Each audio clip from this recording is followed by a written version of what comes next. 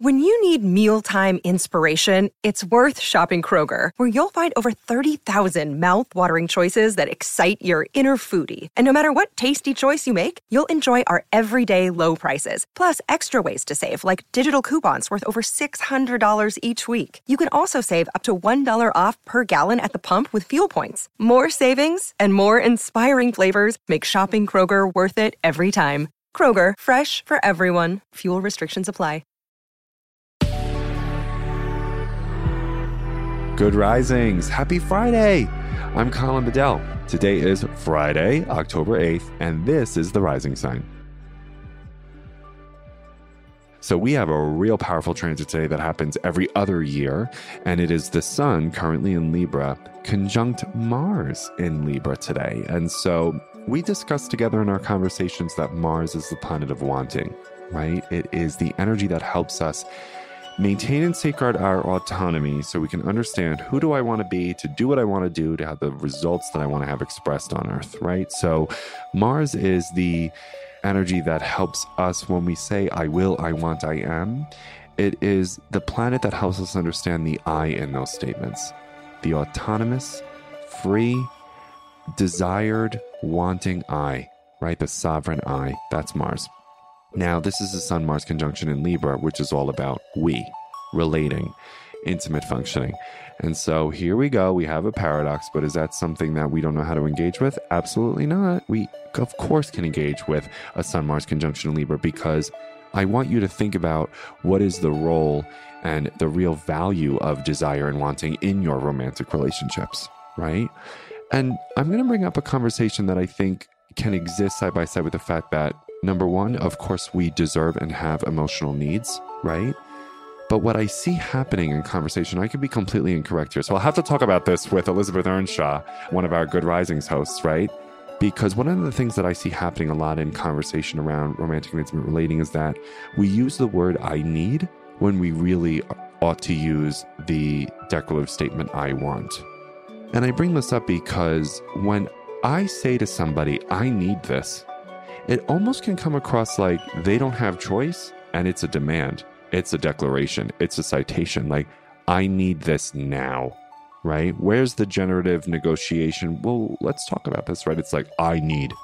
Whereas if I said, well, I would actually really want to see this, I would want to see that, it feels more, again, creative, generative. It's open. It can be negotiated. It can be considered differently. So what I want you to think about first and foremost is when it comes to the way that you communicate in relationships, how often do you use I want versus I need? Could the wants be a need? Are the needs the wants? I don't know. Only you could figure that out.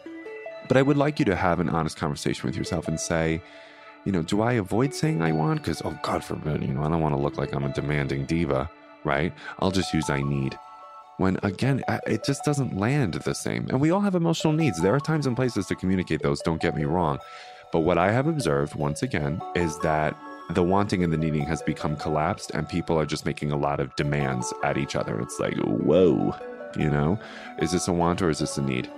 And I also bring this up because I'm sure you might have seen this, I don't know, but oftentimes I think that we need to have a real clear distinction between like adrenaline and appetite and cessation-oriented need. I gotta have this versus a divine desire, right? Look, even just my energy just changed when I said desire versus wanting, need, adrenaline, blah, blah, blah. And I want you to think about, how do you experience the difference between adrenaline and appetite and wanting and desire in your body? How do you feel the difference? I would imagine one's a little bit more exciting. One's a little bit more seductive, magnetizing, romantic, charming. And another one could be a little hypervigilant, a little controlling, a little anxiety-inducing. Do we always want to express that in relationship? Not all the time. So that's what I wanted to discuss with you today is, how do you communicate your wants in relationships? Are you perhaps communicating wants as needs? So maybe you're just going to want to use the word I want a little bit more bravely. And how do you notice the distinction between wanting and desire versus adrenaline and appetite, personally and relationally? Big questions, but I know you can figure it out.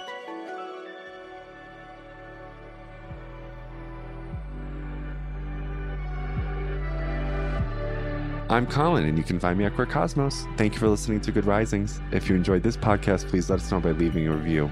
We love hearing from you. Have a great weekend, everyone. I'll see you next Monday. Bye.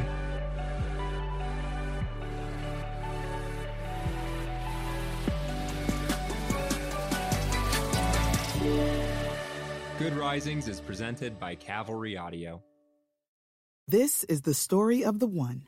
As head of maintenance at a concert hall, he knows the show must always go on. That's why he works behind the scenes, ensuring every light is working, the HVAC is humming, and his facility shines. With Grainger's supplies and solutions for every challenge he faces, plus 24/7 customer support, his venue never misses a beat. Call quickgrainger.com or just stop by. Grainger, for the ones who get it done.